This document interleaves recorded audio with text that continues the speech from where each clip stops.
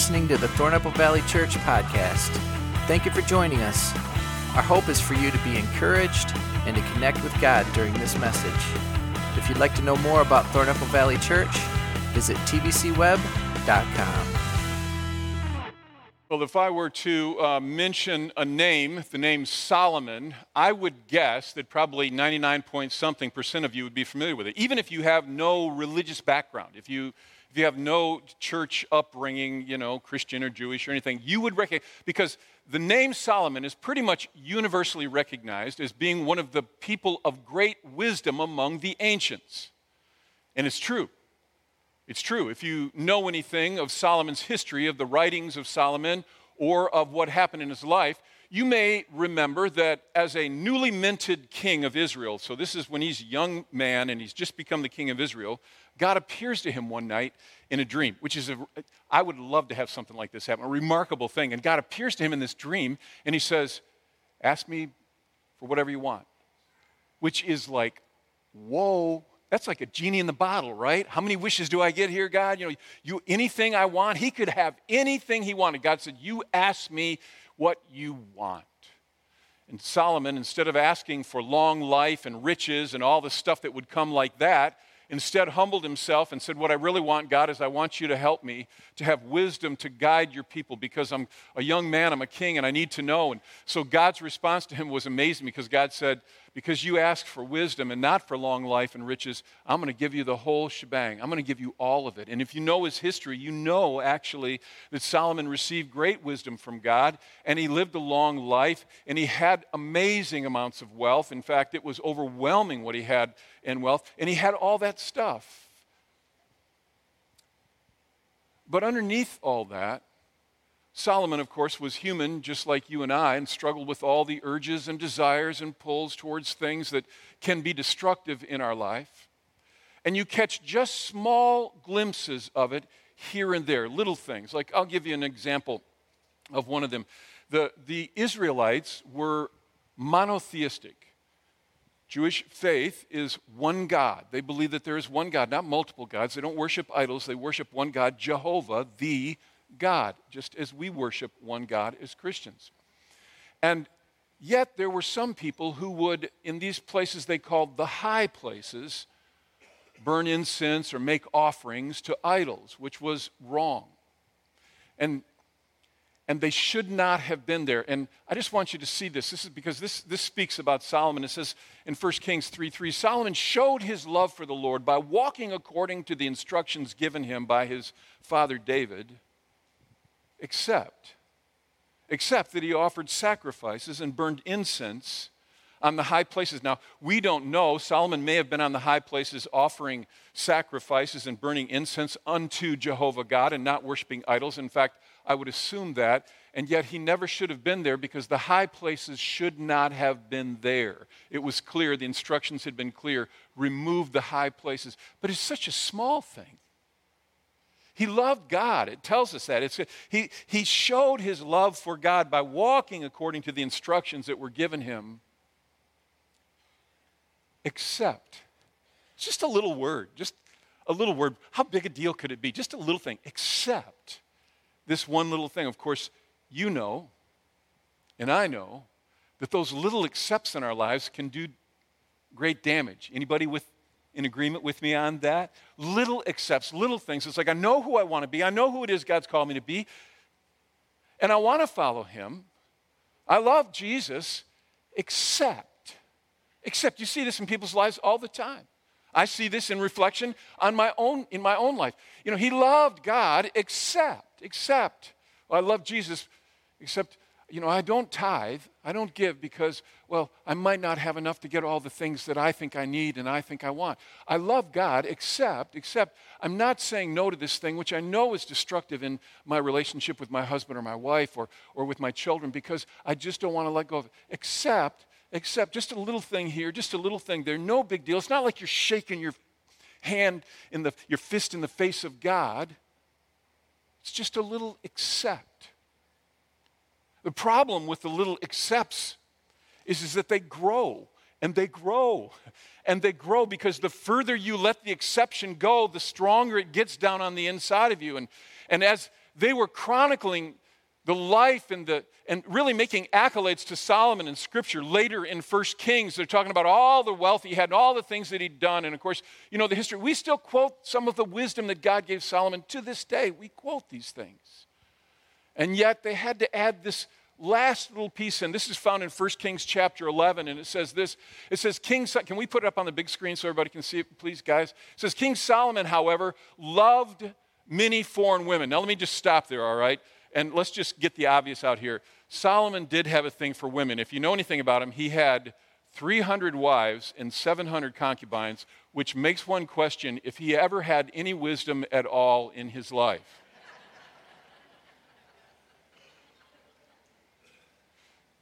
Solomon, it says, however, just a small word, however, loved many foreign women besides Pharaoh's daughter, the wife that he'd had. He loved Moabites, Ammonites, Edomites, Sidonians, Hittites. And as Solomon grew old, his wives turned his heart after, what does it say? Other gods. Other gods.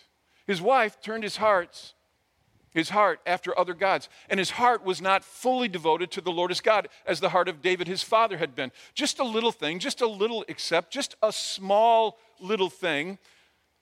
However, but what it does is it leads you further and further away. See, here's how this works. And I think you know this. It's like you can know who you want to be. Now, I'm in part 2 of a little series called Recalibrate.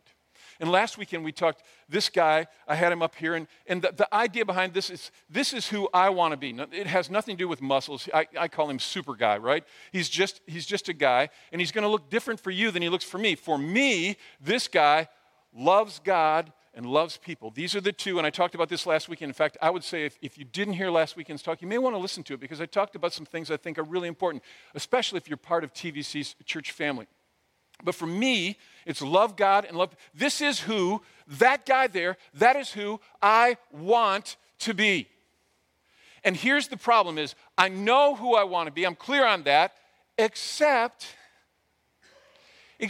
I don't want to, you name it, whatever it is. And so it takes me a little bit off the path. And what happens is the longer I stay off the path, the longer that exception is allowed to take root in my life, the further I get away, and the further I get away, and the further I get away, until I am so distant that I can come to the place where I don't think this is going to happen with me, but 300 wives, 700 concubines, and I am no longer fully devoted to the Lord. I'm no longer really in love with God. I have lost sight of who I am called to be because of a small accept early on that I did not deal with. Now, you know this is true. That the big damages in your life always started as small exceptions. Come on, you know what I'm talking about, right? They're just some small thing that I ignored. And what I've contended in this series, and this is just a 2-part thing, this is the end of it this weekend, is that if we don't, on a regular basis, this is my push on you, on myself, if we don't take regular times of reflection where we stop and ask really some simple questions. These are the questions I talked about. Who do I want to be? Okay, some of us would even say, I don't know who super guy is for me. Some of you might even say, I'm not even sure who it is I want to be. Who do you think you should be? At a higher level, who do you want to be? I think sometimes we don't even stop and ask the question, who is this guy? Who is this gal that I want to be? And so the first question is, who do I want to be? And the second question then is, who am I now? In other words, where am I at now on the path to becoming who I want to be? Because this is where you catch the exceptions. This is where when you look at your life and go, okay, this is who I want to be, but if I'm honest, this thing is happening in my life right now. And then you have to ask the third question, which is, how do I fix the gap? How do I deal with that? How do I address that thing? And this is my contention, that if you don't do that, what happens is the exceptions get more and more and more and more, and they get bigger until you sometimes hit a place in your life that's like a wall, and then you say, how did I get here? And I can tell you, I know that sounds arrogant, but I can tell you, it started small. It never starts big. It's like you talk to people who struggled with drug addiction and have gotten some victory. They will tell you the first time I said to myself, I just want to try it. I know it's not healthy. I know it's not good for me, except I'll just try it once. And then unreflected upon, unobserved, undealt with, once turns into twice and 3 times until it becomes an addiction that can bring destruction and devastation to a person's life. Now, what I want to do this weekend is I want to step a little deeper into this, because I think sometimes people will come and they'll say, I've tried that. I did the reflection thing. I know who it is I want to be, and I know what I want to go, where I want to go. But it's like, okay, I've tried to deal with these things, but I keep getting off the path. I just keep falling off the path, and it's like, what? And I understand that. It's like when you're driving your car. Some of you will resonate with this. You're driving your car, and it's pulling to the left. And it's driving you nuts, and you finally go, I got to get this to a mechanic or whatever. And then you go, okay, my tires are practically bald. I'll bet you money it's the tires. And so you put all new tires on it because you need new tires anyhow. And that should resolve the problem. And you get in it after having spent hundreds and hundreds of dollars on new tires, and you drive out, and you get up to 40 miles an hour, and you feel it pulling you into oncoming traffic. It's like it's still pulling you to the left. Yeah, anybody ever had that happen to you? And you just want to scream because you just spent a lot of money and you're like, and it didn't fix the problem. Sometimes the issue is deeper.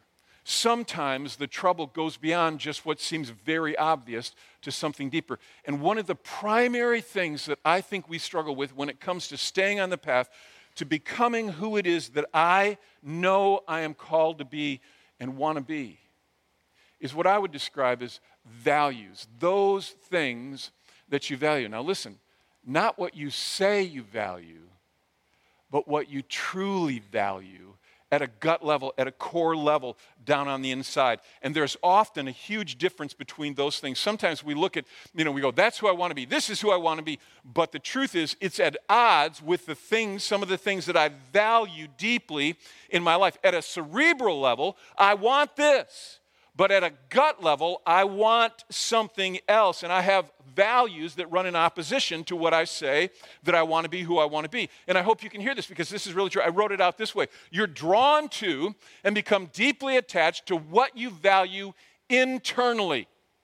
Don't tell me what you value. Don't bother telling me, well, I value. Don't because whatever you say, that is often in direct opposition, but often just not even close to what you really value down on the inside.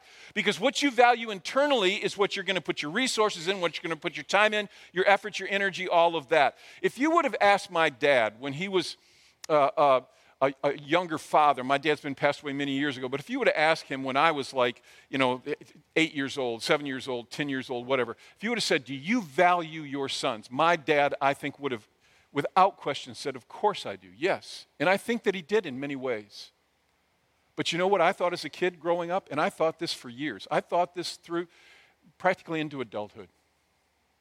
I thought that my dad valued his black Ford pickup trucks more than he valued his sons. And I'm pretty sure that I exaggerated that. I'm pretty sure that it was just a feeling of a son who felt a little rejected by his dad. But I think there was enough truth in there because of how he acted.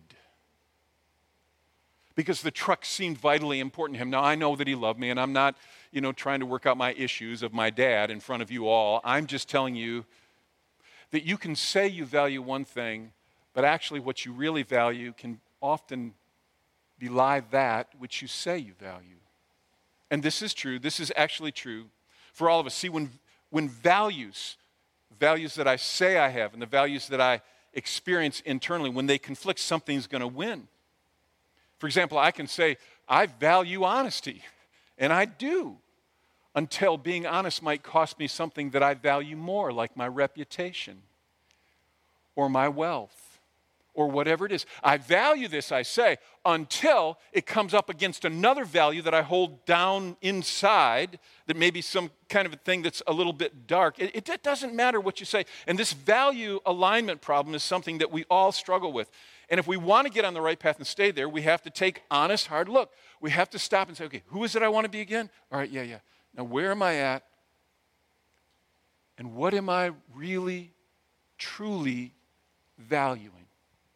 Because I think sometimes we're actually blind to it. And I know some of you are like, well, if I'm blind to it, well, then how will I know what I'm truly valuing? This is the easiest answer I'm going to give you in this whole talk, all right? This is the simplest thing. I can tell you how to know what you value internally at a core level.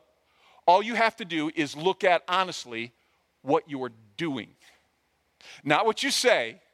I value my, you can say, I value my children. Okay, great. But are you doing that? Because what you value is what you're doing. So you can say, I value my kids are vitally important to me. But if you never seem to have time for them, if you're always pawning them off on your husband or on your wife, if you're never able to be a part of their events, if you find yourself often saying, I'm so sorry, next time I'm going to do that, next time I'm going to do that, next time, you can say you value them, but what you really value is what you're putting your time and energy and resources in. I can tell you exactly what you value, what you give yourself to. You have to understand that you give yourself to the things that you truly, truly value. See, all of us have, this is just my own description of this, all right? But I think all of us have basically three kinds of values. Two of them are shadow values. You have positive shadow values, you have negative shadow values, and then you have what I would describe as stated values. Now, shadow values are those things which you don't talk about, but they're there. Let's just talk about them for a minute, and we'll kind of get a feel for this. So Jesus said it this way, if you want to know how you do it, each tree is recognized by its own fruit. You can tell what your values are by just looking at your own life. So let's take a look. First, you've got negative shadow values. What are negative shadow values? They're things you never talk about, but you value them. So like many of us struggle with this value. We value the good feeling we get when we gorge ourselves with desserts. Yeah, I didn't think anybody was going to say amen on that. We value the feeling we get when we gorge ourselves on desserts or some food that you love. Now, you don't go around going, I just love the feeling I get when I'm a glutton. It's just amazing. You don't say that. But it is a value because you keep doing that. You get pulled into it. And we do this with all kinds of things. We do this with sexuality. So often the sexual indulgences that we know may be damaging to us personally or to our marriage or to my relationship with whomever. But I still find myself falling into these sexual indulgences. And you say, well, I don't value that. It's not something, I don't want that. I don't want that. It doesn't matter what you say. It matters what you, let's try it again. It matters what you do. And so I say, no, it doesn't. That's not a value to me. Yes, actually it is. It's an absolute value to you because that's what you give you. And negative shadow values, it can be laziness, it can be, you don't talk about it. It can be being a cynical, sarcastic person. There's so many different things we value. You don't have to say whether you do or don't value. It's just what you do. It's a shadow value. It's a reality, it's there, but it's not something you pronounce. And then we often have positive shadow values too. Some of you, you're just nice people. Now, some of you aren't, but a lot of you, you're nice. You're just nice. When you're out in public, you open the door for people, you stop, you're friendly, you affirm people. I mean, you see a Walmart greeter and your heart kind of goes like, that must be a hard job. And so you go out of your way, just say, appreciate that you do that you're so friendly. You see, whatever, and that it's not, you don't walk around going, I'm friendly. If you do that, you're off your medication probably, all right? What you do is you just do it. And there are all kinds of positive shadow values that we have, but it's not spoken, it's just there. And then lastly, we have what I described as stated values. Now, these are the values that you say you have. So it's like, well, when I look at who I want to be, it's God first and family second. You heard somebody say this somewhere, so whatever. And then it's this thing third and that thing fourth, and then down here is my job, and you got it all figured out. Those are your stated values. The trouble is, the vast majority of the time, your negative shadow values are in opposition to your stated values. And unless you take time to stop and kind of quietly ask yourself, okay, now, I say this is what I want to be. And maybe instead of saying they're my values, maybe even I say they're my desires, because if I value them, I'm going to be doing them. But you understand what I mean when I say stated values. This is who I want to be, but what am I doing? because that will define for me what my values are when I actually look at it, when I, and see what happens. This is the beauty of this thing. It's so powerful, is that when I actually stop and take time to do this, it brings something that so many of us are missing. Self-awareness. I'm amazed sometimes at how self-unaware we can be. We can go through life, and it's because we're not stopping to ask the question, who is it I want to be? Where am I? What am I doing right now? What am I valuing? Not based on what I want to value, but on what I'm actually doing. Because that's what self-awareness is so powerful. I love a quote I saw recently. I thought this is, I'm skipping stuff, so I'll get there. Okay, self-awareness doesn't stop you from making mistakes. It just allows you to learn from them. It's a great quote. Stopping and going, okay, who is it I want to be and what am I really doing now? It doesn't make you perfect. It doesn't mean that the car still won't pull to the left sometimes. You're going to have to deal with this. But it helps you become aware and learn from those things. And this is so huge. Somewhere along the line, Solomon, he just kind of became self-unaware because his exceptions, his little exceptions, just kept getting bigger and bigger and bigger until the point where he's just lost by them. You think about this. If this can happen to a guy who's like one of the wisest people in the world, think it can happen to me and you? Oh my gosh, it can. It actually takes work and energy to become self-aware, to realize how far off base you can be. I love a quote I saw by Thomas Sowell. It says, it takes considerable knowledge just to realize the extent of your own ignorance. I thought that was great.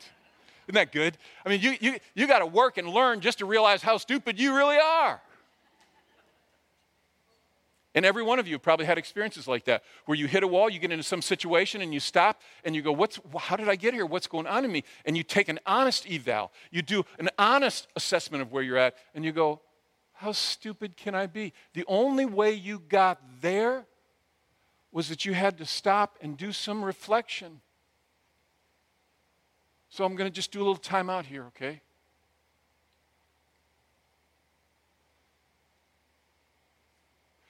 Do you do that? Do you do that? I mean, and it maybe annoys you that I'm even asking this question, like, who do you think you are? And I get that, but just try to think about this. Do you do honest reflection?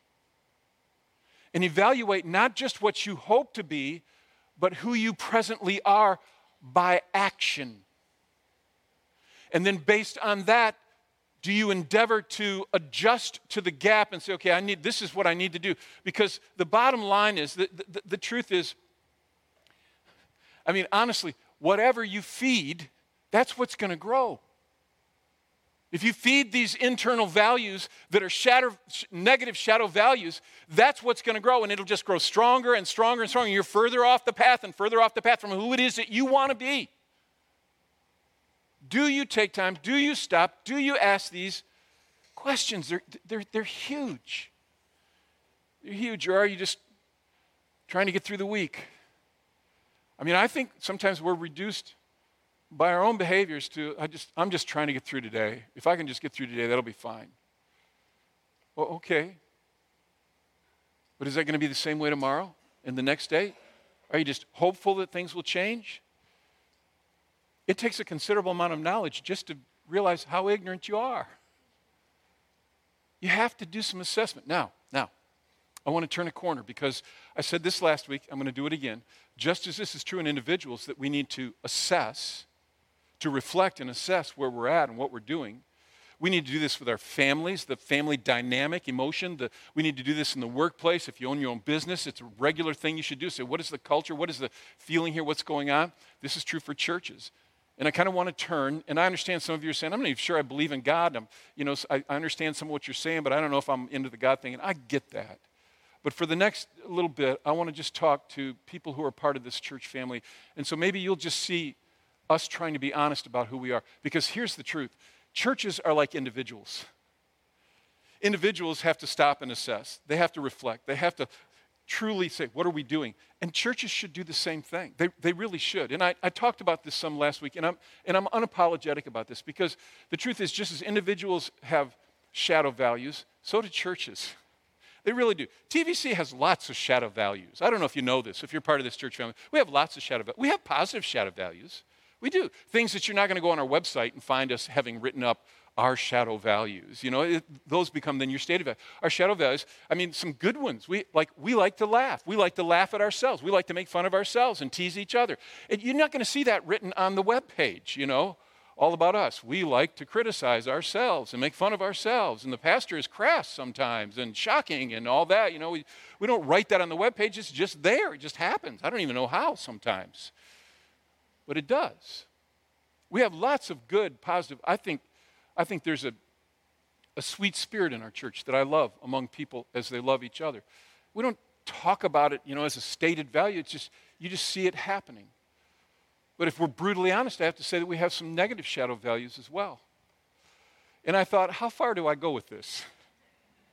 I really did. And I thought, I'm only talking about one. That's all I can stomach for a weekend, all right? It's just talking about one.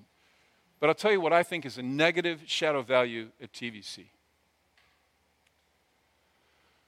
The supremacy of personal comfort or comfort. It is a shadow value. Now, this is something we all wrestle with as individuals, as human beings, and particularly in the culture we live in. We adore comfort. We want to be comfortable. And we live in a culture that tells us you deserve to be comfortable, and if you're not comfortable, you get your little self out there and you find where you feel comfortable, because comfortable is where we're going to gravitate to.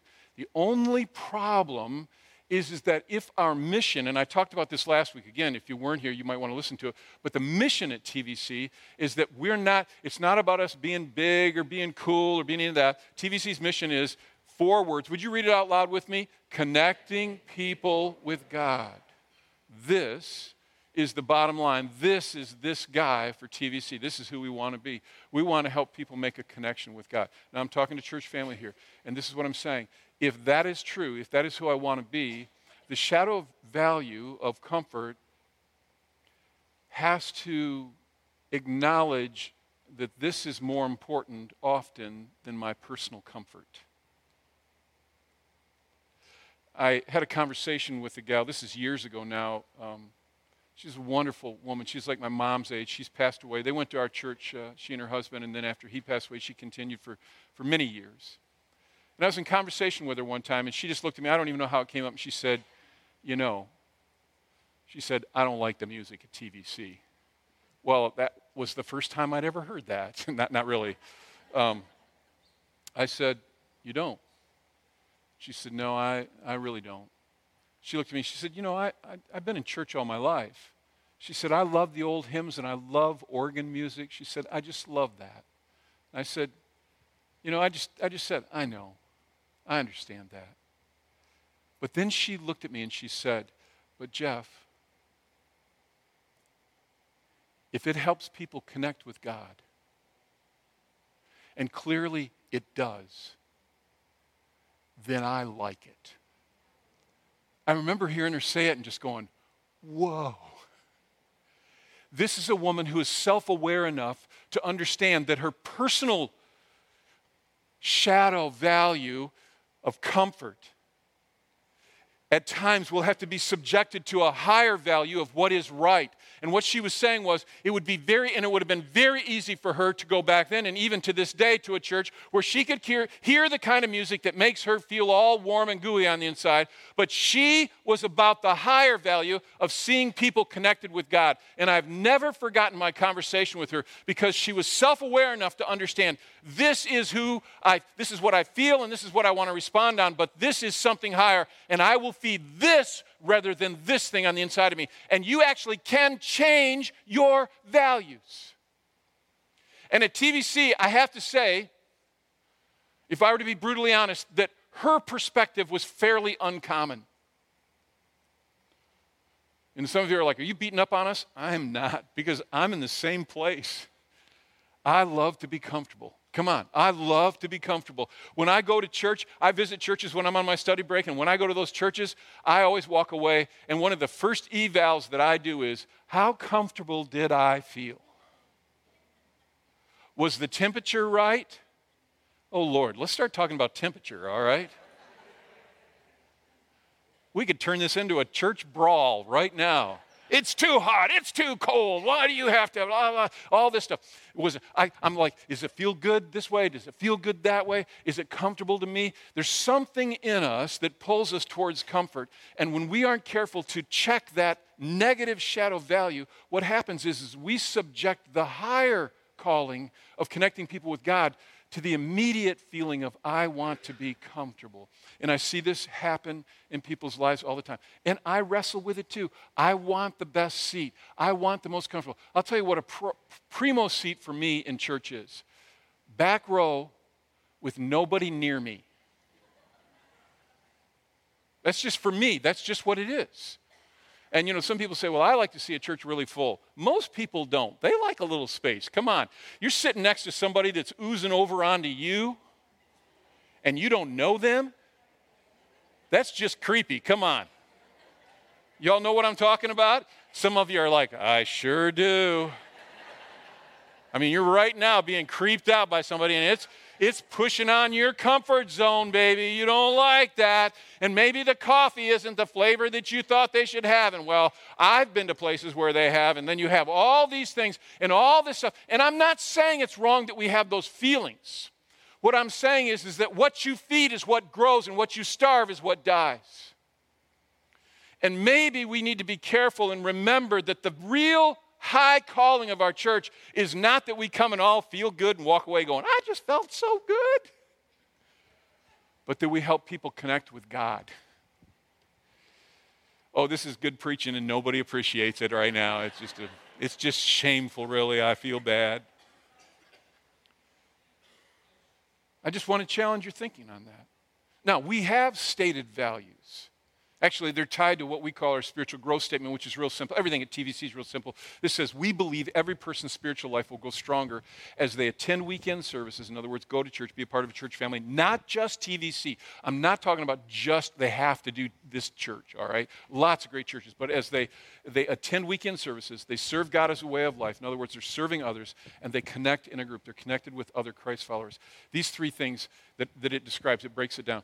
Being a part of a church family, serving, and connecting. These are our stated or our desired values. So where someone may say, my values are honesty, and the stated values that maybe sometimes your shadow values fight against, these are our stated values. We believe, and let me just talk about these real quickly. First of all, we believe that church is absolutely critical, being a part of a church. And this is never popular when I talk about it, but I'm just going to say it to you. I'm not saying it's this church. I'm just saying you need to be a part of a church family. And you need to go with regularity for a couple reasons. Number one, you need the challenge. You need the provocation. It's not enough to occasionally see a Facebook quote with a verse in it. Okay? It's just not the same thing. It is not. There's something about gathering together as a church family, and I don't know what it is. I really cannot even give clear definition, but there's something mystical that takes place when the family gathers together and they worship together, and they acknowledge the presence of God and the love of God. There's an affirmation that comes, not because you're all talking to each other and sharing your deepest secrets. There's a place for that, and that's on this list, but that happens not on a weekend service, but in a weekend service there is a dynamic that takes place which is so powerful that if you get away from it, and it happens, I see this happen all the time because people, I don't like that. I'm not comfortable with this, or I'm not comfortable with that. And they get a little further, and they get a little further away until eventually, and I see this happen. And actually, I gave this is some time back, actually, I gave like an equation, and it goes like this. You minus church over time. I'm not saying you miss a weekend here or there because you have to, for things, but you minus church over time almost always leads to distance from God. Now you get mad at me and just say you don't know what you're talking about. Fine, go to another church. I'm not saying this because I'm trying to get you to come to this church. I'm saying this because I believe with all my heart that this is actually a true equation, that you minus church over time begins to equal this thing where you're just distanced from God. And I've talked about this before. This is such an incredibly important thing. And so first comes this value of you need to be a part of a church family. And then next comes this idea that you that you should be serving. We talk about serving. I can say it no different than this. I just wrote this down. You were made to serve more than yourself.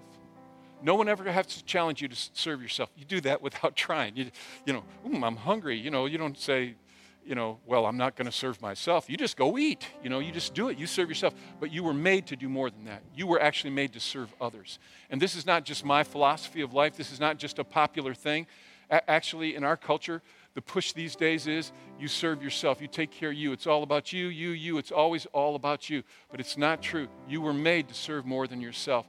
And this is straight from Scripture. Ephesians chapter 2, verse 10 says, we are God's handiwork, created in Christ Jesus. Look, that means Christians believe that we have a creator God, and we worship him. He is our creator. And we're created in Christ Jesus to do, would you say it out loud? Which God prepared in advance for us to do. It's saying that you were made to serve. You were made to serve. And we can't fix the world. We can't. But we can do something. Are you doing something? See, because the comfort shadow value will fight against that. It's just like, I'm so busy. I got so many things. I just don't have time to do these things. Like there's so many simple little things you can do. So many profound little things you can do. We're doing this thing, which I love right now. This week, we joined with other churches in Barry County serving through an organization called Family Promise. We will, as our campus here in Hastings, will house people who are homeless in Barry County for this coming week. And there's a bunch of people that are going to serve, people that will stay the night, people that will bring in food, people that will just love people who are in a very difficult economic place in their lives. And you can't fix the world, but you can do something. You can serve in the days of caring. This is where we join with Barry County United Way. There's so many different ways you can serve. The question is, and this is all I want you to think about, are you serving more than yourself? And how are you doing it? So you have church and serving, and then our last stated value. And can I just say, these are not everything. If you just do this, you'll have the greatest spiritual life in the world. It doesn't work that way. There's tons of things. These are just foundational stones. This is just the bottom of the building, really. But the last one is connecting, and I mean connecting with other followers of Christ. And it's the idea of connecting in a small group with other believers. And there's something here. I don't know how to say this. When we come to church on the weekend, you see how this works. We sit in rows, and we're pretty much facing in one direction. We sit in rows. And in rows, you learn. But when you meet with a group, small group, we call them life groups at TVC. Call them what you want. When you meet in a group, you meet in circles. You learn in rows. You grow in circles. I actually think there's no place you spiritually grow more, because in circles, you get to give your thoughts and opinions. Could you imagine if I opened this up and said, well, let's just all give our opinion right now on stuff? It would be horrible. But in a circle, there's opportunity for people to give their thoughts and challenges and questions, and there's amazing growth that can take place when we're connected. But it's not just me saying this. This is Scripture. Look at this Scripture, Hebrews chapter 10. It says, let us consider how we may spur one another on towards love and good deeds. Now, in our culture, just stop right there. In our culture, it would read this way. Let us consider how we may spur ourselves on towards love and good deeds. It's all about me, all about what I can do. But notice what Scripture says. It doesn't say others. It says, let us consider how we may spur what? One another on towards love and good deeds. Not giving up meeting together, as some are in the habit of doing, because it's uncomfortable. We're not the only church that struggles with a negative shadow value of comfort. They stop meeting together, as some are in the habit of doing, but encouraging one another, and all the more as you see the day approaching. Look, what I would say to you is, there's such power in connecting with others in small groups. We're starting a new season of small groups at TVC very quickly. In fact, in the handout you were given on the way in, there's a thing in there. You can just we'll contact you and help you find a group that will make you as comfortable as we possibly can. But you have to go through the discomfort of saying, okay, I will do this. I will take a step out. I will be a part of a group. But you will not regret it, because in groups there is healing. I heard a guy talking about a fascinating review that he read of a man, an author, who's a social psychologist named James Pennebaker. And he wrote this book called Opening Up.